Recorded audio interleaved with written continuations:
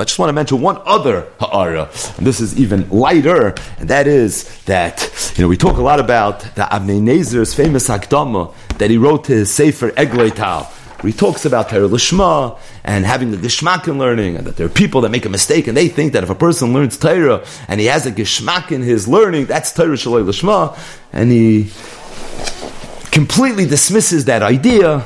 Ki yodua v'advarim atikim. But then at the end of the Hakdama, this is not nearly as famous, he says as follows. He says, Ro'isi l'kayim ben yechabed av. I want to be Mekayim the Inyan of Ben Yechabed of Lichtov bepsicha sifri dover mashashamati mechvoid adoini avi moiri v'Rabbi Zatzal. He says, I want to say over something that I heard from my father. Now, the Avnei Nezer's father was a tremendous Goyen, Baal Mechaber Sefer Agudas Ezov, but he brings in the Hakdama, the very, very end, that I want to say over something, Poshet al Kibbud Av, I think to start my Pirush, my Sefer that I'm about to write, with a vart that I heard from my father. And that was a Pirush, something that his father said on the very, very first Mishnah in Shas. Every time we can refer back to the first Mishnah in Shas, there's a Bezundere Geschmack. So the Mishnah says, Me'emes Aikar Nishma Ba'arvin. So we know the answer. Misha she'hakohanim nichnasim lecho betrumasam at soifa shmura rishayna divi Rabbi Eliezer. So when is the beginning, the earliest time that you can learn Kriya Shema at night?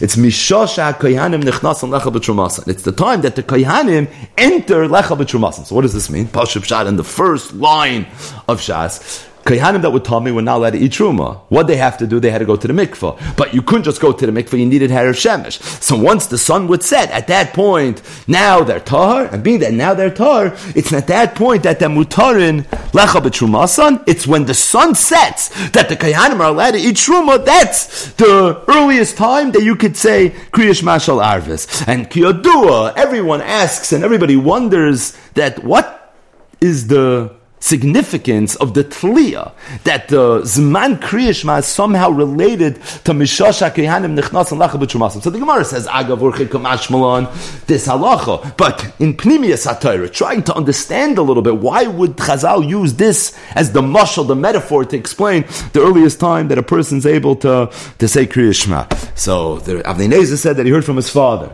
that his father said that the emes is a person wakes up in the morning, you say Kriya Shema, Bizmano, Shema Yisrael, Hashem Elokeinu, Hashem Echad. And then Kabbalah Sol Mitzvahs. L'chura, you would think that if you do it once in the morning, you shouldn't have to do it a second time.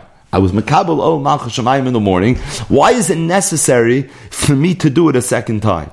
Said Avnei Nezer's father that the answer to that is, look at the Parasha of Tumah. In the Parasha of Tumah, you see this concept that if somebody is Tameh and he goes to the mikveh, so the Tumah blibes by him. It remains with him, even after he went to the mikveh. As Nachal Satful Yoin. But until when? Until Harav Shemesh. Once the sun sets, at that point, now it's already a new day, so to speak. And as a result, the tumah that you had up until that point is no longer there. Meaning there's a concept of a tful yoin. That a person was tameh, he went to the mikveh, but the tumah is still there. It lasts until when? Until the end of the day. And what's the end of the day? The end of the day is nightfall.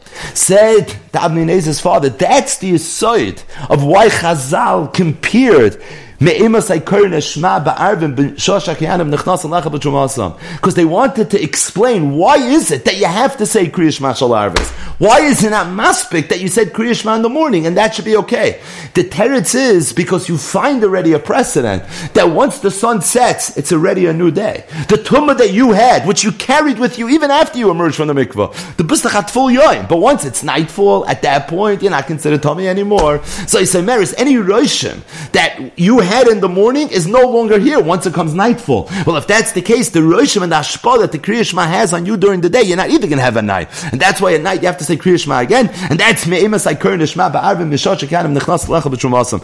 So the Avnei Nezer says a beautiful isafa. He says, u'matzasi kidvarav. He said, I found him a car, kadmoin, to what his father said. And that's in the Sefer Pri Eitz Chaim. It's in Shar Mincha Perek Aleph, who said as follows. He said, why is it that we say Kriya Shema by Shachris, and we say Kriya Shema Shel Arvis? Why don't we say Kriya Shema by Mincha?